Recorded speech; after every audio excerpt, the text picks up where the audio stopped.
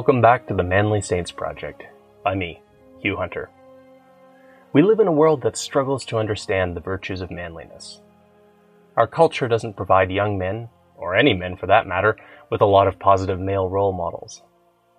When I became a Catholic, I wanted to show how the saints could be manly role models for us. My weekly exploration of manly saints became the Manly Saints Project. If you enjoy my work, please consider signing up and supporting me on Substack, or click the links in the show notes to buy me a beer. Now, let's meet this week's Manly Saint.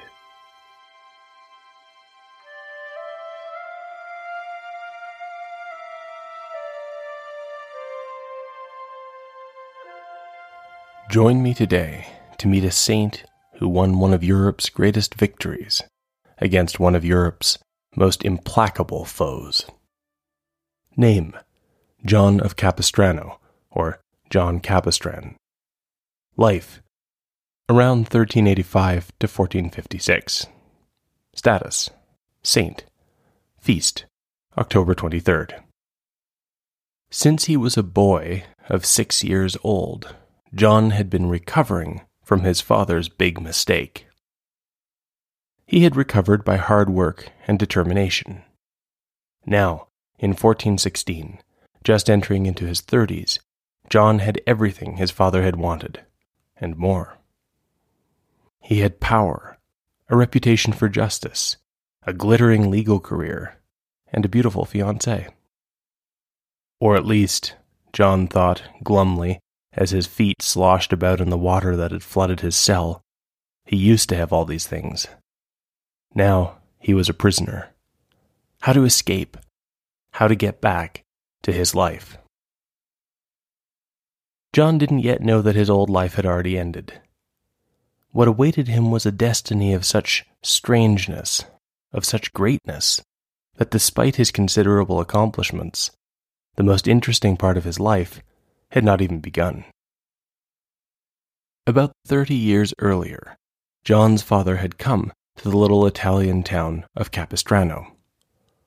He was a supporter of a French nobleman who hoped to become King of Naples. The messy politics can tell us something about the state of Europe at the time.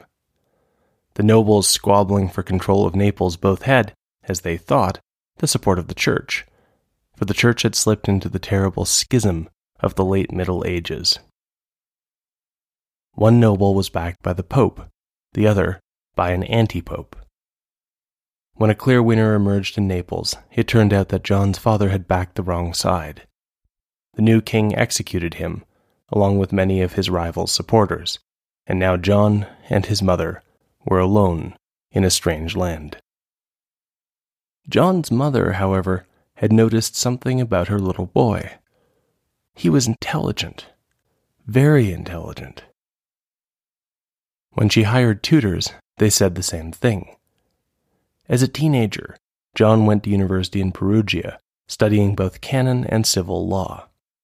He breezed through, and soon his professors were the ones asking him for legal insight.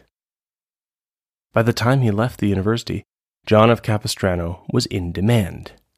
He practiced law, then became a judge. His career caught the eye of the King of Naples, who was willing to forget about John's father's mistake.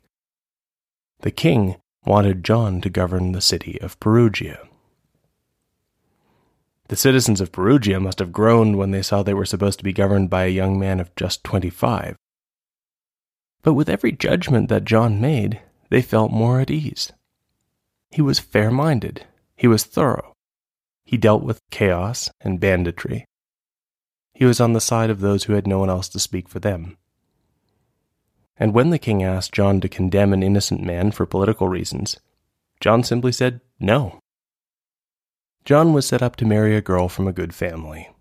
Everything was going well. Perhaps John thought that he had finally arrived. So when a neighboring lord made war on Perugia, John went to negotiate with him in good faith. It was a mistake. The lord had John tossed into a dungeon. Or rather, the lord first tossed John high above the dungeon into a slightly more comfortable room in a tower. John was put in leg irons to prevent his escape, but he had a plan. He used his teeth to tear his clothes into strips and made them into a rope so he'd climb down the outside of the tower. Unfortunately, this wasn't as easy in real life as it was in the stories, and his rope ran out long before he got to the ground. John decided to jump. With the leg irons still on his feet, he landed badly, hurting his foot. He tried to limp off, but the guards heard the noise from the leg irons and ran him down. This time, he was going into a cell without a window. And that was how John of Capistrano found himself locked in a dungeon, in a cell that was half filled with stagnant water. Alone in the dark, John worried and planned, and realized that he did not know what to do. Perhaps he drifted off to sleep, or perhaps he had a vision, because the next thing he saw was light. The light poured into the dungeon, and John saw a man coming toward him. The man was wearing the habit of the Franciscan order, but he also bore the stigmata, the wounds of Christ in his hands and feet, and John's nimble mind deduced who this visitor must be. This was St. Francis, the founder of the Franciscan order, a saint who had received the stigmata. St. Francis also wore the tonsure, the shaved head that monks wore to show what they were and to humble themselves. John had always been rather proud of his long flowing hair, so perhaps that was why looking at St. Francis's shaved head made him reflexively touch his own, only to discover that his hair was gone. He was tonsured too. And that's when John got it. He realized what he was being called to do. Shortly afterward, the man who had captured John offered him a chance to buy his freedom. John agreed. He didn't really care about spending the money, because when he got home, he set about changing his life. He broke off his engagement. He made sure his mother would be comfortable. Then he gave away his possessions and his wealth. He was troubled by the thought that he still had his status, his dignity, when he thought that he should be humble. When he was much older, John still recalled how he had abandoned this final possession. Then, returning to Perugia, I put a cap on my head, with all my sins written upon it, and rode backward on an ass so as to overcome this miserable world. As I rode thus through the streets, the children came in crowds and threw mud at me. In this condition of reproach, I went to the friars, that is, the Franciscan Order of Friars Minor, and put on their habit. Blessed be that day. John was now a novice Franciscan. But if you were wondering if his sudden abandonment of everything wasn't a bit out of character, maybe a product of too much time spent in a dark dungeon, maybe something that John would grow out of, well, then now you're thinking like the novice master. The master wanted to be very sure that John had thought this through. He wanted to ensure that John understood that he wasn't going to be a famous and powerful judge anymore. So the novice master was extra rough with John, treating him far more harshly than the other novices. He probably assumed that this would send John scurrying back to his former life. It had the opposite effect, though, and John grew in obedience and humility. He would fondly remember the novice master for the rest of his life. After a year, John became a priest.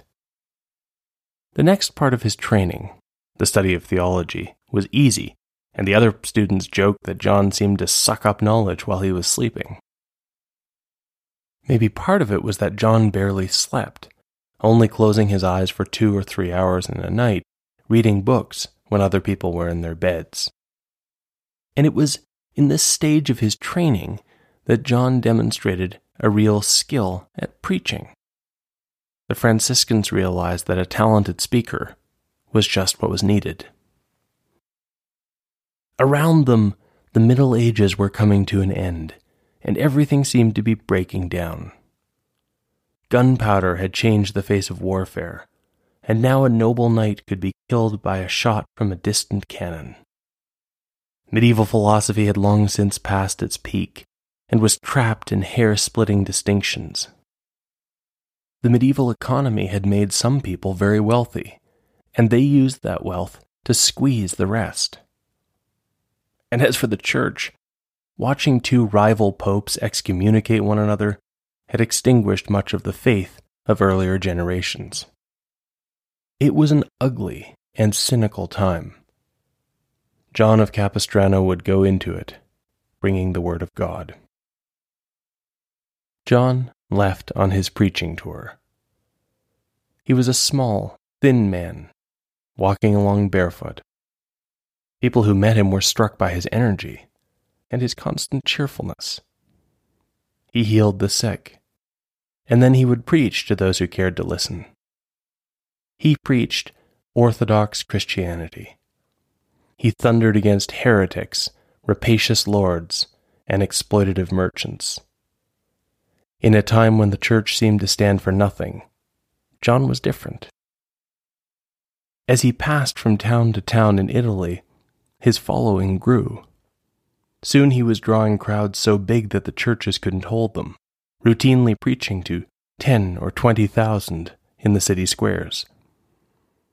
When he got to the small town of Brescia, he swamped it, pulling in 126,000 listeners. John's willingness to address corruption and name its source was making him enemies as well as friends. He didn't let that stop him. Gradually, as John became more senior and better known, his role came to include inquisitor as well as preacher and healer. Other nations began to take note of what John had done in the Italian lands. By the 1450s, John was in demand. He was invited to preach in the lands of the Holy Roman Empire. By now, one of John's companions was keeping a daily tally of miracles performed. Here's a relatively slow day. 13 May, that is 1451, at the same place, that is, a Franciscan monastery where John stopped on the way into Germany. 3 lame, 7 deaf, 1 dumb and unable to walk without a stick, and 1 almost blind for 12 years were miraculously cured. Sometimes the stories only caught up with the Franciscans after the fact. As John was passing through Vienna, a woman in a nearby village in modern Austria was mourning the loss of her little girl. Little Catherine had fallen into a well. It had taken the town the whole weekend to figure out where she was, and by the time they did, the child had long ago drowned. The mother had been desperate. She heard that John of Capistrano was passing through Vienna, and some impulse made her wrap her daughter's little body up and walk with it for 8 hours to get to the big city. But when she got there, she couldn't even get through the crowds to catch John's eye. So she waited until he gave the crowd a general blessing. Not knowing what to do, she went to a nearby church, laid her sad bundle on the pew, and prayed. Then she noticed that little Catherine was breathing, and when she unwrapped her, the girl was alive. The jubilant mother told the story to anyone who would listen, and by it made its way back to the Franciscans. One of John's companions dutifully added it to the record. The next nation to ask for John's attention was Poland. By 1453 he was in Krakow, already being courted by the King of England to visit there. But in 1453, the terrible news that came from the east made John pause. He had been fighting complacency his whole life. Now he wondered whether that complacency might doom Christendom itself. On May 29th, 1453, the city of Constantinople had fallen to the Ottoman Turks, led by Mehmed II, the Conqueror. The city had been the seat of the Roman emperor since Constantine had built it more than 1,000 years earlier. For most of that millennium, it had been a Christian bulwark in the east, resisting assault after assault by the forces of Islam. Now, it was gone. The fall of the Eastern Romans meant that the Turks had set their sights on conquering all of Europe. But as John of Capistrano looked around Europe, none of the princes seemed overly concerned. They were fighting each other. The popes tried to sound the alarm, but the credibility of the church was so degraded that few heeded their call for crusade. A few lords sent some troops and supplies to help in the east, but most continued to squabble among themselves. John tried to discern where God wanted him to be, and as he prayed, an answer unfolded in his mind. He was headed for Hungary. That was where the fate of Europe would be decided, and John would be in the thick of it. And with the answer came the certainty that this would be his final trip, for part of what awaited John of Capistrano in Hungary was his own death. A package came from the Pope. It contained a Franciscan habit, but it had an additional feature. The red cross of a crusader had been sewn to it. John took the cross and went east. As he moved across Europe, John continued to do what he always did. He preached, he healed the sick, but now his sermons had a new note. He was calling up the people to crusade. Not the lords, they were pretty much a lost cause. John was speaking to the ordinary people of Christendom, asking for their help. As the Turkish army closed in on Hungary, the Christian council of war took place in Buda. There were some lords present, but not enough. The king of Hungary, Ladislaw V, was no fool. He had looked at the army that was coming and borrowed a large sum of money, then gone on a hunting trip to Vienna to be well out of the way when his kingdom ceased to exist. One man who had stayed was the Hungarian lord John Hunyadi.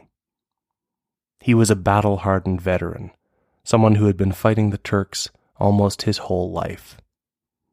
He was staying for the Hungarian last stand. Initially, Hunyadi was wary of John of Capistrano. Hunyadi was glad that John was preaching crusade, not that he thought it would make much difference. He thought that John's insistence on combating heresy was counterproductive. But then it was time for action. As the Turks moved in, Hunyadi planned to meet them with everything he had at the fortress city of Belgrade in modern Serbia. The city had high walls and was surrounded on several sides by water. Perhaps it could hold out. Hunyadi only had 10 or 20,000 men in his army, and he divided this tiny force to send 5,000 men ahead to fortify the city. The army of Mehmed II, meanwhile, numbered around 100,000 men. The Sultan, so it was rumored, had looked at the pitiful forces confronting him and had sworn by the Prophet Muhammad that he would blow through Belgrade and be sitting down to dinner in captured Buda in a month's time. But then something strange began to happen. As John of Capistrano walked to Belgrade, the fields began to empty of laborers. No one could find workers. They were taking up the cross. One by one they picked up their tools and came to Belgrade. At first it was just a few men, then a few hundred, then 1,000, then 10, then it was 20, then 30,000. As crusaders flooded into Belgrade, the odds shifted a little. They were still hopelessly outnumbered, but it had been 10-1, and now it was just 2-1. John of Capistrano arrived in Belgrade in early July of 1456. Hunyadi's soldiers, meanwhile, were in the field, harassing Mehmed's army, and allowing Mehmed to push them toward Belgrade, where they wanted to be anyway. In Belgrade, John of Capistrano thought that perhaps he should bring his men out to meet Hunyadi's, and tried boarding them on boats and sailing them up the Danube. The ships encountered a storm, and the disappointed crusaders had to disembark and walk back. As they later learned, the storm had saved them from blundering into Mehmed's main force, which was waiting just a little further up the river. When the Turks moved in and set up a siege, Hunyadi was cut off from Belgrade. But the wily general understood that the weak part of the Ottoman effort was their fleet. His men worked day and night to convert civilian craft into warships, and attacked on the Danube on July 14th. It was a hard fight, but the Christians on the river were supported by John's crusaders on the banks, and after 5 hours, the Ottoman fleet was burning, and the Christians controlled the Danube. Hunyadi marched into the city. Thanks to his efforts, the city could be resupplied. And to the old warrior's surprise, part of that resupply consisted of crusaders who just kept coming, drawn by John of Capistrano's words. The general realized that this friar might have something to contribute after all. Now, the question was how long the walls of Belgrade could hold. Mehmed II had brought the technology that allowed him to capture Constantinople: bombards. These were huge cannons, firing massive boulders. Among the hundreds of bombards were almost 20 giants, bombards over 25 feet long, capable of pounding castle walls and smashing them into rubble. As the days passed, the bombards struck the walls of the city again and again. The walls began to collapse under the assault. Even when they missed, the huge stones flew into the city and caused havoc. One came in the roof of a church as one of John of Capistrano's companions was saying Mass. John of Capistrano, meanwhile, seemed to be everywhere. Every morning he said Mass, and those who were there left with their hopes renewed. He passed through the city, stopping to speak to soldiers and civilians, and somehow John's total trust in God was contagious. He didn't seem to stop to eat or sleep. People said that if you tried to follow him around, you'd be so exhausted that before long you'd be the one sitting down and taking a rest. Hunyadi began to worry that John, who was in his 70s, would not be able to hold up, and gave him a horse to help him get around. After a few days on John's schedule, the horse collapsed of exhaustion. John kept going on foot. By the 20th of July, the walls of Belgrade had been reduced to rubble. John Hunyadi surveyed the damage. For years he had beaten the Turks, always one step ahead of them. But here in Belgrade, his luck had run out. He knew that he had no tactical advantage. There was nothing left in his bag of tricks. Hunyadi could see that tomorrow the Turks would begin the final push. The great general felt despair. Over the long night of the 20th, he and John of Capistrano prepared their men for the assault that they knew would come. But when Hunyadi spoke privately to John, he found that the Franciscan was still of good cheer. God wasn't going to abandon them, John said. It didn't matter that they were outnumbered. Hunyadi wanted to believe him, but couldn't. He had been doing this for much longer than John of Capistrano, and war had its own rules. The only thing left was to show a brave face to his men, and to die well. On the 21st of July, the Turkish war drums began to sound. There were so many that the Christians could hear them in Belgrade. The drums went on and on as the massive army assembled, finally ready for the assault by the late afternoon. Hunyadi moved men onto boats as rapid response teams, ready to sail along the Danube and jump out where the fighting was thickest. Then the Ottoman charge began. The Turks swept over the ruined walls and pressed into the city. But the defenders rallied and began to push them back. Outside the broken-down city wall, the Turks regrouped for a second push. Again, the Christians pushed them back. The Ottoman commander realized the problem. There were many in the Ottoman army who were forced to be there, and perhaps they weren't fighting hard enough. The next charge would be led by fanatics. And so the next charge was led by the Janissary Corps. They were the elite force of the Ottoman Turks. They were boys, stolen as children from the Sultan's white Christian subjects, forcibly converted to Islam, and trained in war. The result was a corps of slave soldiers who were superbly trained and fanatically loyal. The Janissaries burst through the defenders and into the city, rushing up to the walls of the citadel. Because those walls were inside the city, they hadn't been knocked down by the cannon fire. That was where the last defense of the city would take place. Many of the defenders thought they had no chance and dived out of the back of the citadel into the Danube, swimming for safety. In the citadel, John Hunyadi made his stand. Outside, on the bridge that led to the citadel gates, was John of Capistrano, surrounded by a handful of crusaders. The Janissaries swept in. They were much more talented warriors, but the crusaders were determined. Somehow, in the middle of the fighting, John of Capistrano was untouched, shouting the crusader battle cry, the holy name of Jesus.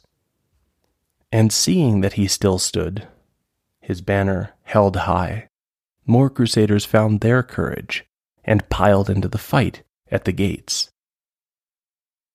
Meanwhile, Janissaries swarmed up the walls of the citadel. On the ramparts, there was fierce fighting. The Turks captured a bit of the wall, and one soldier brought up their crescent moon standard. The disappointment of seeing the enemy standard displayed on the citadel might have been too much for the defenders' morale. One of Hunyadi's commanders, Titus Dugovic, realized what he had to do. He ran through the battle, tackling the Muslim standard-bearer and grappling with him. The force of the charge took them both off the wall, Muslim and Christian falling to their deaths below. The Crusaders were no match for the Janissaries in skill. But in this desperate battle, determination mattered too. As waves of fresh Crusaders kept arriving, and evening was falling, the Janissaries lost their resolve and retreated to the Ottoman lines. The city was safe for the night. On the morning of July 22nd, the fighting started again. But the Crusaders had gotten a taste of blood, and they wanted more. John had his standard-bearer raise the banner, and he began to walk forward toward the Turks. Around him, the Crusaders surged forward. John's amateur fighters pressed toward the Turkish lines, breaking through, running up and capturing the great bombards. Often, that kind of charge would leave an army hopelessly spread out, but Hunyadi understood that he could help. He led his disciplined men behind the enthusiastic Crusaders, making sure that they were not cut off, locking down strategic objectives. By the time the Turks tried to counterattack, Hunyadi's men had swiveled the bombards in their direction. Soon, it was only the Janissaries who were still holding their ground, with Mehmed courageously fighting alongside his men. Then, Mehmed II was wounded, shot in the calf with an arrow. The commander of the Janissaries died trying to save his sultan. This time, it was the Muslims who were saved by the coming of the night. Overnight, they buried their dead and retreated. The battle for Belgrade was over. John of Capistrano wrote to the Pope, "Rejoice, therefore, in the Lord, Holy Father, and bid men give him praise, glory, and honor, because he alone has wrought great wonders. For neither I, your feeble and useless servant, nor the poor uncouth crusaders, your devoted clients, could have done this by any strength of ours. The Lord God of armies has done it all. To him be glory forever. The defense of Belgrade proved to be John Hunyadi's last battle. As the general was dying, sick and exhausted, he asked to see John of Capistrano. The friar sadly told Hunyadi that it was time to prepare for death. Prepare for death? Hunyadi smiled grimly.